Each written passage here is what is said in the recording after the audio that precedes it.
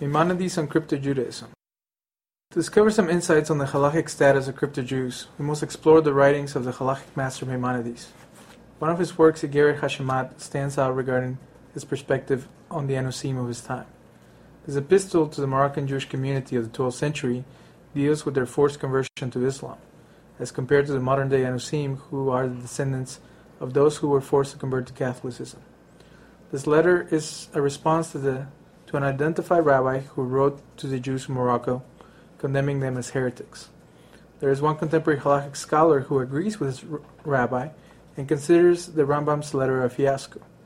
Chaim Soloveitchik believes the letter contradicts the Mishnah Torah and has a flimsy position in a makeshift argument. We will discuss the two prevalent views regarding this issue, either in their Muslim or Christian forms, which is relevant to the modern-day debate about this issue. On one side, the Jewish community helps the Anusim achieve repentance, as is expressed by the Rambam, and the other condemns them, as Soloveitchik clearly indicates in his critique of the Rambam's letter. In the final segment, I will draw from both arguments to seek a reconciliation of the problem raised, incorporating Maimonides' Hilchot Teshuvah and other sources regarding the reinstatement of the Anusim. Maimonides writes, "Now, if he did not surrender himself to death, but transgressed under duress and did not die, he did not act properly, and under compulsion he profaned God's name. However, he is not to be punished by any of the 7 means of retribution. Not a single instance is found in the Torah in which a forced individual is sentenced to any of the punishments, whether the transgression was light or grave. Only he who acts voluntarily is subject as Scripture directs, but the person who acts defiantly, that soul shall be cut off." Numbers 15:30. For centuries, Islamic law guaranteed the rights of Jews to practice their religion and enjoy some degree of judicial autonomy. Such was not the case for Jews living in Christian lands, where the Jewish settlements and the level of Jewish judicial autonomy continued to depend on Jewish communities securing rights and privileges from the host authorities. The Almohads demanded a public proclamation that there is no God but Allah and Muhammad is the Prophet. The Muslim oppressors humiliated the Jews to acknowledge through their proclamation of the Islamic creed that Judaism was obsolete and Islam was the only true way to serve God. This could be seen as Jews crossing the line from political expediency to outward idolatry. In his letter, the Rambam states, "God will destroy all idolaters." At the same time, it's clear that as long as the oppressor is doing it for his personal satisfaction, he, the Anus, is to transgress and shun death, even if it is in public in the course of persecution. Although some might say that this contradicts the following passage, "You shall not swear falsely by my name, profaning the name of your God," Leviticus 19:12. What Maimonides was expressing to them was that martyrdom, the common response of other communities in such a situation, was unnecessary in this case, since it involved only a verbal acceptance, not a change in practice. Especially as Islam claimed to be monotheistic in principle, the Rambam made a case for them to avoid suicide, claiming that it would be a greater Kiddush Hashem, sanctification of God's name, to stay alive and flee to safety when possible. Maimonides' innocent until proven guilty approach is interesting, since he felt that sensible people, however, who possess sound mental faculties, know by clear proofs that all these practices which the Torah prohibited have no scientific basis but are chimeral and inane, and only those deficient in knowledge are attracted by these follies and for their sake leave the ways of truth. It is believed that Igeret Hashemat was influenced by Islam in its Arabic literary style, but Maimonides clearly agrees with the Jewish tradition that says the Jews have a sacred responsibility. He quotes from Isaiah, "You are my servant in whom I glory," Isaiah 49:3. The Rambam goes to great lengths to claim that there has never been a persecution as remarkable as this one. The same could be said about the Spanish Inquisition. The clear difference between this type of Muslim persecution and the later Catholic one is that Christian anti-Semites not only wanted a verbal response, but demanded to perform a deed or something that is forbidden to do. Maimonides supported crypto-Judaism in his time period, believing if they kept any mitzvah, they were rewarded for doing it out of love for God, not seeking the approval of others. He based this on the verse of Jeremiah that emphasized the idea that God pardons those that he allows to survive. Jeremiah 50:20. The rabbi who contacted the Moroccan Jews before Maimonides believed that at the moment you accept another religion, you deny the covenant and become a member of that other religious system. He stated, when you keep a mitzvah, you do so as a Gentile and no longer as a Jew. He claimed that secret prayers and religious practices thenceforth become loathsome in God's eyes. The commandments, if he performs them, he will get no reward for performing any of them. The rabbi claimed they received double condemnation, while Maimonides considered that God evaluates everything we do. The Rambam rejected the claim that if a Jew cannot realize the whole, then the part has no significance. Maimonides shows that in ancient Israel, when the Jews were condemned by the prophets, it was because they worshipped Baal voluntarily. In his book, Crisis in Leadership, Epistles of Maimonides, David Hartman expounds, had the Almohads required Jews to participate in Islamic rituals and practices, had they forbidden Jewish observance in private, then the consequences of such behavioral conditioning would constitute a much greater threat than community that the simple recitation of a faith formula. Maimonides felt that condemning a community is a form of heresy itself, since forgiveness and repentance are basic tenets of Judaism. There's a difference between a court finding someone guilty and personally accusing someone of being a heretic or an idolater, since we are not able to judge the religious character of each person. Maimonides felt Judaism is a comprehensive religious way of life, in which halakha is an instrument that organizes and provides a framework for expressing the relationship between Israel and God. According to other sources, such as Rabbi She'adaya ben Maimon Ibn Danan, all these are Israelites, even if they left God or denied Him or violated His law. The yoke of the law is still upon their shoulders and will never be removed from them. The Jewish ancestors of modern-day Anusim fled Spain during the expulsion to Latin America and were not able to depart from the areas where the Inquisition started. This happened as it is forbidden to stay in a land where one is compelled to violate one of the precepts of the Torah. We must also consider how if a converso was found keeping a mitzvah, he became a first-rate heretic, whom the church designated as someone that needed to be punished. As the Inquisition aggressively pursued them into the New World after establishment there in 1569, reaching a height of persecution in Mexico in 1596, hundreds were eventually caught and prosecuted as Judaizers. Chaim Soloveitchik considered Iger Hashemad a propagandist tract which focuses too much on Haggadic text.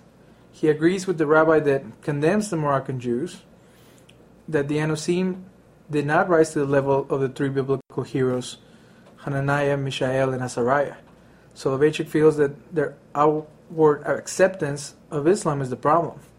The true issue is not then the specific content of the formula, but that to which the formula refers, Islam. It could be argued that he gives too much power to another religion and then tries to assess Islam in academic terms as well. He writes, another religion should be judged by its principles, not by cultic aberrations, as the fundamentals of Islam are monotheistic ones. Disagreeing with Maimonides that Judaism cannot be invalidated by a forced statement, he goes on to say, but moreover, the defense fails to fill another gap in the Maimonidean position. Even assuming that Islam is not idolatry, or if it is, the Jews are not subscribing to it. It is undeniable that they are assenting to the prophetic character of Muhammad. He quotes Sanhedrin 63b, one shall not swear in the name of an idol or make an oath in the name of a foreign deity. Soloveitchik thus focus on the uniqueness of the covenant of Moses, but falls short in distinguishing between the reality of one faith and the political expediency of accepting another faith only through a verbal agreement. The distinctiveness of Judaism has lain precisely in the insistence of the eternal validity of the Pentateuch as interpreted in their old tradition.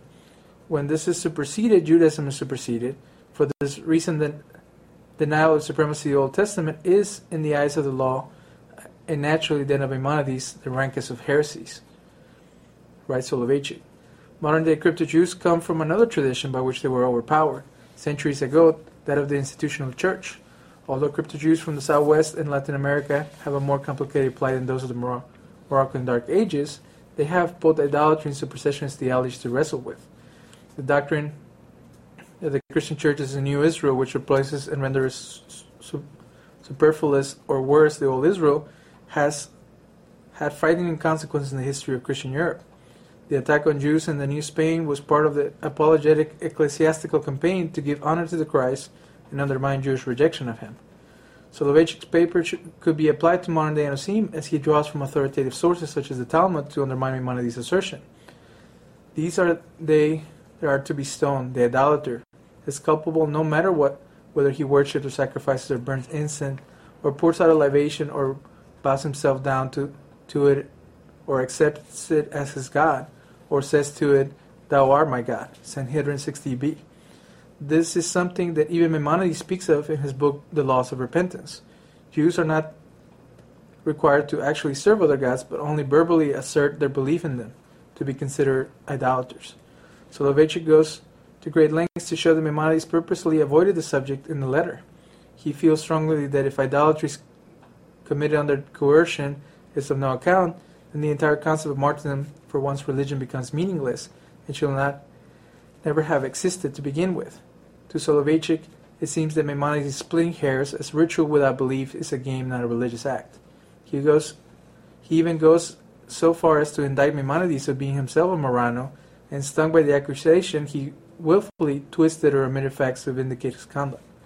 These virulent attacks on the greatest halakhic scholar of Judaism seem out of place, especially as Soloveitchik tries to read the heart of Maimonides and condemns the Anusim altogether.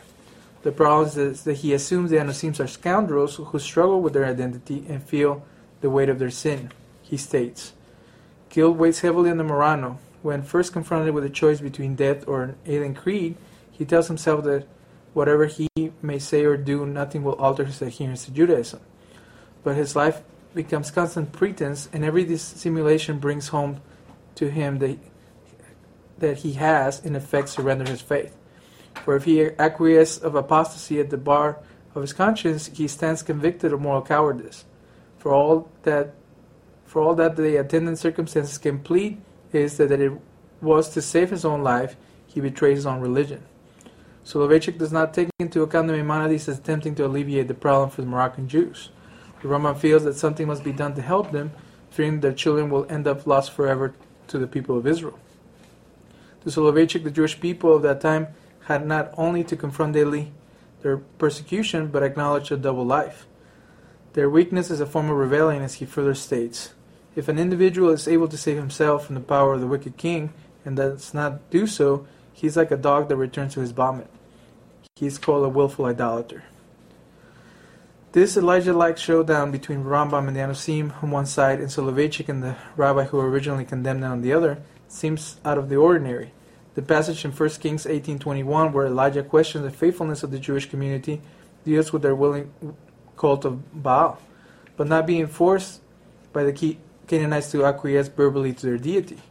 It's interesting to note that Soloveitchik's rebuttal of Igeret HaShemad stands in opposition of his uncle's, Rabbi Aaron Soloveitchik's Teshuvah regarding modern-day Anusim, in which he states, "I'm taking the liberty to write about the people of the Americas who claim to be descendants of the Marranos of Spain and Portugal. They must be treated like full Jews in every way, counting for a minyan, giving aliyot, etc." Maimonides' stance is the same as his father, who in Igeret Nehamad writes to the Moroccan Jews and tells them that their suffering is a sign of rejection by God, is not a sign of rejection by God, but to be firmly aware of the truth of their religion, of the primacy of Moses among the prophets, and of the immutable nature of his revelation. This part of the letter brings to mind the Kol Nidre prayer written by the Anusim, although Maimonides did not include that in the Mishnah Torah. It is a cry out for forgiveness in the midst of assimilation, something that every Jew has struggled with throughout the ages. Maimonides chooses to use the Agadic story of Rabbi Eliezer from the 10 Martyrs of Israel to provide encouragement to the Anusim. This piyut recited on Yom Kippur shows the difficulties that Jews face during persecution, but Soloveitchik insists that there is no parallel with the story and does not want the Anusim to think that they have not acted worse than the great Rabbi Eliezer. This animosity is strange, since the situation is similar to what Holocaust-era Jews had to do to survive in Germany, as some of them lived as non-Jews and no one would dare to call them cowards. For example, Rabbi Oshry, after World War II, wrote in his collection of Responsa Mima Amakim from the Depths, 1963, that he did not condone clearly prohibited acts done in extremis, but was willing to aid Holocaust survivors in their painful process of their spiritual and emotional healing. In the end, many of the Jews that fought the Nazis and the ones who acquiesced will ended up dead regardless of their actions. According to Frederick Barth, Jewishness cannot be reduced to a purely halakhic status. It is rather the multifarious and holistic experience which can only be described with reference to the whole panoply of Jewish life. Jewish identity is comprised of two key components: ethnic identity and religious practice, and non-Jewish interaction engaged and at times challenged both of these concepts. The concern for Maimonides' charity by Soloveitchik is unexpected, since the Rambam emphasizes teshubah, as he also communicates in the Mishnah Torah. Only through the repentance will Israel be redeemed. His willingness to incorporate the Enosim into the rest of the Jewish civilization was a godly act of hesed on the part of the Rambam. As Hosea 6:6 and the Midrash Avot, the Rabbi Natan proclaim, "Loving kindness I desire, not sacrifice." The striking aspect of Enosim throughout time is that most maintain Judaism for its own sake and not dependent upon the acceptance or rejection that they might have faced. The modern-day situation of Bnei Enosim is much more complex. Detractors might say that it's been too long since they departed from mainstream Jewish community. They will also feel that Rambam's 900-year-old letter is an outdated source, as we deal with the problem in modern times. During this post-Holocaust era, is it reasonable to ask for documents and antagonize people of Jewish descent? Or, like Soloveitchik did with the Moroccan Jews, should we focus predominantly on their actions and little on the condition they found themselves in? He argues that Maimonides' claims are not centered upon the legal words of Marano's ritual, but on the nature of divine bookkeeping. According to Jewish tradition, an anus is a Jew forced to convert to another faith who practiced Judaism in private. If we consider traditional sources, someone who converts is in state of karet. One who separates himself from the community, even if he does not commit a transgression, but only holds aloof from the congregation of Israel, does not fulfill religious precepts in common with his people, shows himself indifferent when they are in distress, does not observe their fast, but goes in his own way as it were one of the Gentiles, and did not belong to the Jewish people, such a person has no portion in the world to come. This is from Maimonides' Mishnah Torah. The reinstatement of the Enosim has been a challenge historically, as many of the Sephardic exiles felt deeply unworthy. How could they do adequate penance for their apostasy? The punishment of apostasy is karet, literally a cutting off, a shortening of life as a punishment from God. For a sin which involved karet, repentance seems an insufficient atonement. In the modern-day debate about the Enosim, all sects of Judaism, even the liberal ones, would prefer for them to convert back to Judaism. This will entail negating their heritage, as the Bnei Enosim will always be known as converts. Instead, if they did teshubah, which signifies a return to original state, they would live up to Maimonides' vision for the Enosim. This interesting idea, although there are many Jewish sages throughout history that share Soloveitchik's concerns. Chaya Gaon stated that a Jew who converted out of the faith was no longer a Jew. Regarding Christian Enosim, the problem is exacerbated, as Maimonides himself expressed in both Hilchot Mamrim and the Mishnah Torah, that a Jew who converts to another faith is no longer a Jew. The following types of people have no share in the world to come, and are cut off, destroyed, and excommunicated, for even on account of their very great sins and wickedness, one who converts from Judaism. Hilchot Teshuvah 3:6. On the other hand, both Maimonides in other sources and Joseph Karo, the codifier of Shulchan Aruch, it stated that the Enosim who practice Jewish faith in secret and who are unable to flee the country are to be regarded as Jews and should be led to repentance. According to Rabbi Eliezer, teshuvah can be attained by righteous living through charity and mitzvot. It is conveyed in Proverbs 21:3, Babylonian Talmud, Sukkah 49. Chapter 2 of Hilchot Teshuvah asks, what exactly is repentance? Repentance involves forsaking sins and removing such thoughts from one's way of thinking and resolving firmly never to do it again. It is interesting to know that Maimonides feels that we must not publicize our sins against God. He quotes the psalmist, "Blessed is he whose transgression is forgiven, whose sin is covered." Psalm 32:1. In the Tanakh, there is an open invitation for reconciliation with God. According to some, it's also a sign of messianic expectation, not only in mystic circles, but by Maimonides as well. Your people shall be righteous, they shall inherit the land forever. Isaiah 60:21. The word land here refers to the land of life, namely the world to come. It's clear to some that Iger Hashemat, in particularly his Igeret Teman, that Maimonides expects the Messiah will arrive soon. In the later work, he had said that the persecution of Jews under Christian rule in France and Germany and the persecution under Muslim control undoubtedly were the predicted Jewish agony before the advent of the Messiah. In the Mishnah Torah Hilchot Teshuvah, chapter 51, 5.1 and 5.2, there is an emphasis on personal responsibility, as nobody should influence one to do good or bad, and nobody can force one decree upon one or lead one into one of the ways. The great significance of the Anosim situation has to do with intent. Did they accept Christianity out of ignorance, fear of death, expediency, obligation to the well-being of their families, or a compulsion deriving from a wicked heart? Maimonides views repentance as a shield from punishment, and one must look at the anti-Semite agenda of the Catholic Church in Latin America to understand their plight, especially if we compare it with the different ways the Jews have been persecuted, have been under other forms of oppression throughout the ages, including Egypt, Babylonia, Assyria, Greece, Rome, early Christian Europe, and medieval Europe. In addition, their Catholic or Christian upbringing and their participation in idolatrous practices cannot be denied, unless one redefines Christianity as non-idolatry, as Menachem Hameri did in 13th century Providence. One way to address the issue of the Anosim can be as part of the struggle for assimilation. For Maimonides' issue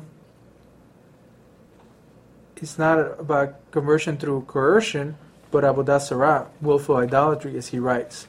A Jew who commits idolatry is considered Gentile in all respects, and not like a Jew who has committed some other sin which carries a penalty of stoning. A convert to the ways of idolatry is considered an apostate. Similarly, a Jewish infidel is not considered a Jew in all respects and is never accepted in repentance, for it is written, "None that go to her return, do they gain the paths of life." Hilchot Teshuvah 3:5. In conclusion, Maimonides uses Isaiah 55:7, a passage that implies to all Jews towards the Anosim. That applies to all Jews toward the Anosim. He states that the wicked abandon his ways and the unrighteous man his thoughts. If the Anosim are an adulterous people that forsook the God of Israel 100 years ago, we can let them disappear to secularism or let them be overtaken by Christianity. Or we must consider their plight, especially if they're still considered heretics by the Catholic Church to this day. Both Soloveitchik and the many negative responses from the Haredim and Talmidei Rambam on the Sephardic community toward the Anosim seem to come from a fundamentalist perspective, not simply a halachic one. This comes from a political rather than hermeneutic position. As we can see, there are many psychological, social, and spiritual challenges to be addressed in relation to this phenomenon.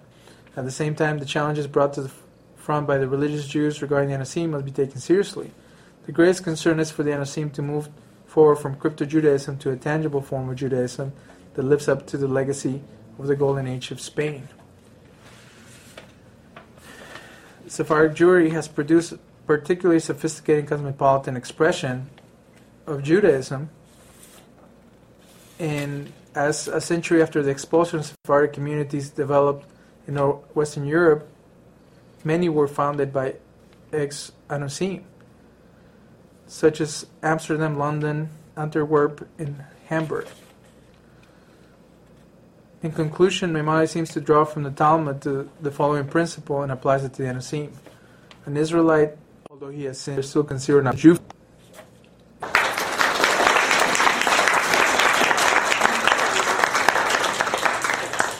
Okay, we've had three very interesting papers. Normally we have a table and three chairs, so I guess we'll just address the questions, and you can sit. I can stand over here. Okay, and when you're addressed, then just stand, I guess, and talk to the audience. Berhutas, questions? Yes. I wanted to ask David. David? Yes. What's the question? Isn't what you talked about, the Soloveitchik versus Maimonides attitude, part of a general anti-Maimonidean group in the Ashkenazic world, or a movement even, against, from Ashkenazic rabbis against Maimonides. Isn't that part of it? So this has been brought up before when I presented at A&M, that is there a group of people within the Ashkenazic community who do not accept Maimonidean thought, and that's what is this part of that trend? It's interesting because when it comes down to halakha, Maimonides is considered the greatest scholar, and he's quoted all the time. When it comes down to his more theoretical, more philosophical ideas, then he's questioned. But even if you took a mystical approach to the unseen question, then you must consider, are all Jews coming from Sinai, yes or no? So I could also draw from mystical sources and think that the way that a Jew embraces Judaism, the way they seek to keep the mitzvot, that is an expression of their Jewish soul. So even if you take a rational approach to the unseen question, like Maimonides did, and then you compare it to the Ashkenazic, trying to find ways that it contradicts or that they don't agree with its position, you can take a mystical approach and also find ways to make a case for the unseen. So it's interesting that people pick and choose what parts of Maimonides, either theoretical or halakhic standards, they decide to pursue. But somebody brought up and said everybody hates Maimonides regarding issues of autopsies and things like that in Israel. And I'm like, what are you talking about? Maimonides is quoted every day in yeshivot, especially regarding the Mishnah Torah. So that's why I drew from the Mishnah Torah as well, so they won't say that the letter is just some fluke in Maimonides' thinking.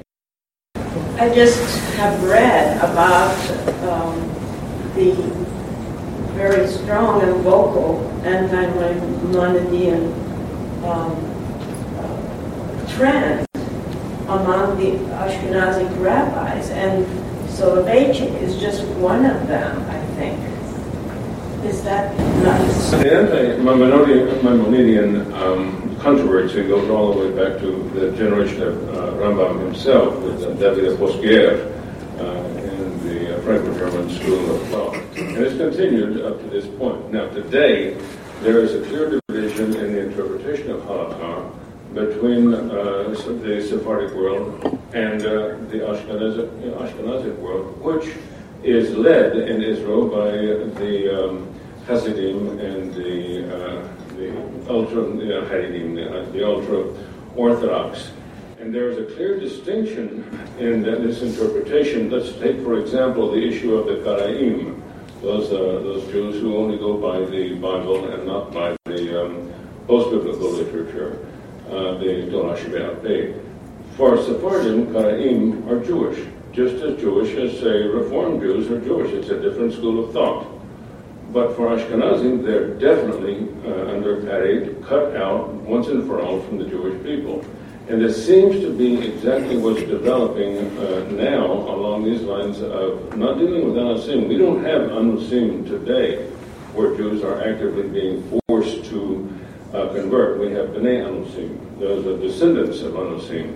And the reintegration of the Bnei Anusim seems to be looming as a parallel to this question of the Karaim, with a differentiation between the Ashkenazic and Sephardic interpretations of halakha.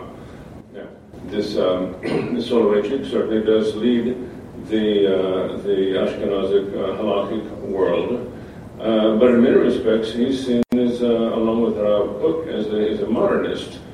The fact that you brought out that his nephew came along and contradicted him is a surprise to me, and it does fall into line with what is developing in modern Orthodoxy, which very much is spearheaded by Rabbi Mark Angel, the Rabbi Emeritus of Sheretz Yisrael, the Spanish Portuguese Synagogue of New York.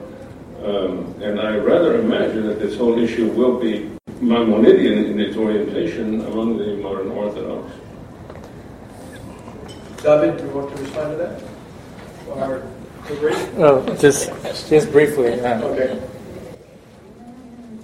It's just that what's going on right now and what the different debates about, even in Israel right now, they have debates about who are the true converts, depending on which rabbi you go to, and the 15 rabbis that are approved and the ones that are not.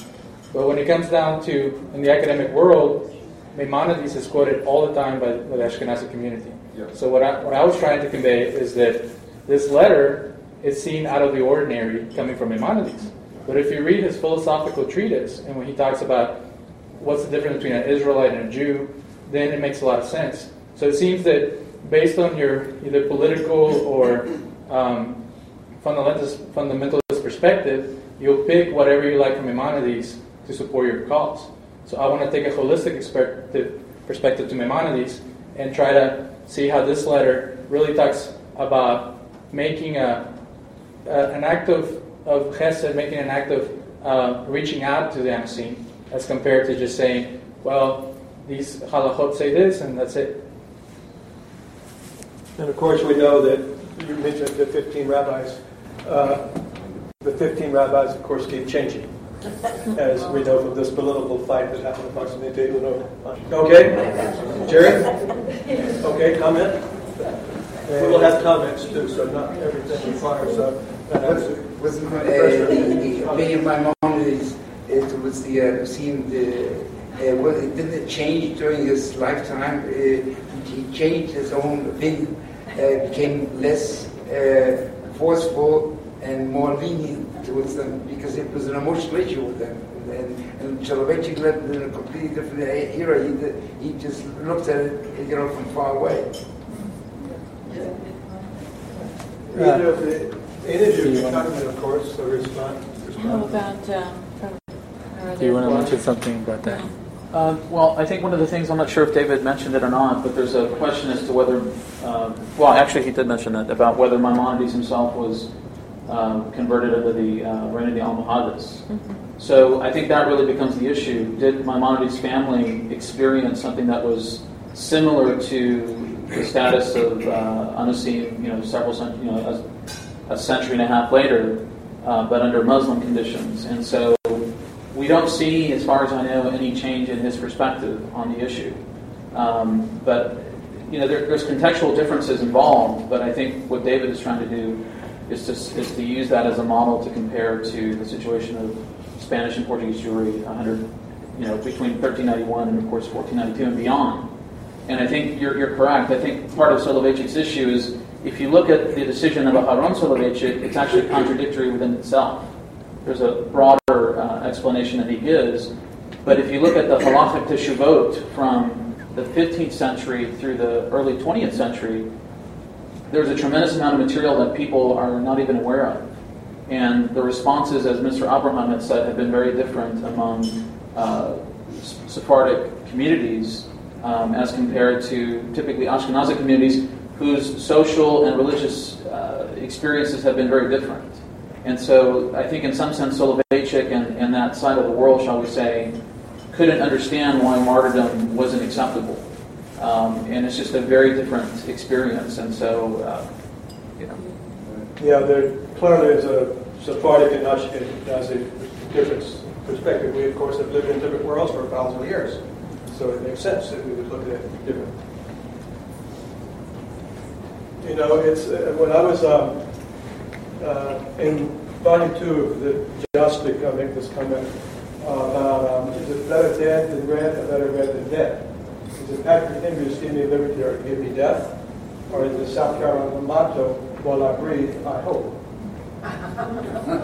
Is that a red than dead? Is that a dead than red? While I breathe, I hope. Sephardic, I think. Or give me liberty or give me death. That's what we're talking about. Which choice do you make? Which way do you do it? Just try to survive for another day.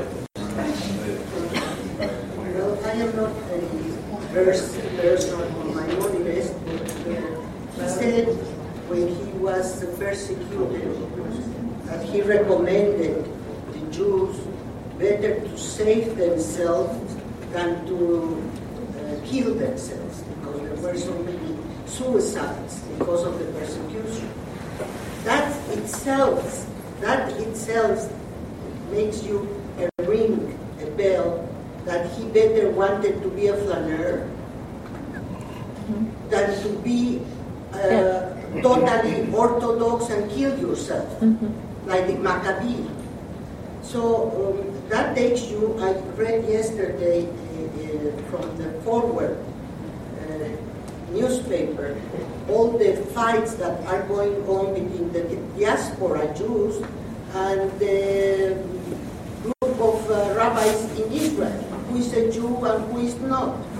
And it's going to cut ourselves in the middle, because it's a war between us of centuries. We Jews are flaneurs all our lives since the destruction of the first temple, all of the Jews. And so we have to keep that in our minds. Okay, I think Juan wants to respond to you. I just wanted to make a comment. I think most people think that this is simply a theoretical exercise. If you look at the positions of someone like Rav Moshe Feinstein, who wanted to argue that the validity of ketubot and of any documentation for reform, anyone who's not Orthodox could be called into question.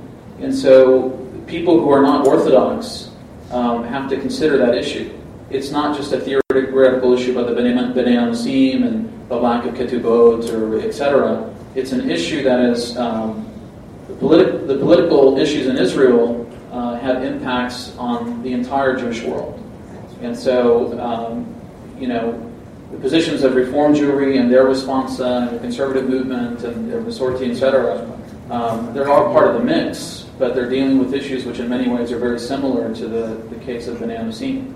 Just different political issues, but the same struggle for legitimization in the land of Israel. So I think it's what David said and others has relevance beyond an academic question. So. But we are forgetting about Israelis. 70% are not religious. No, I agree. The Israelis that are giving their blood and sweat, they are not religious. So there must be another way of settling the issue, because they are living in Israel, they are Jews, and they behave like Jews, and the religious, I am not talking the extreme religious, that doesn't recognize it in Israel. But the issue is clear. Mr. Abraham had mentioned Rabbi Mark Angel.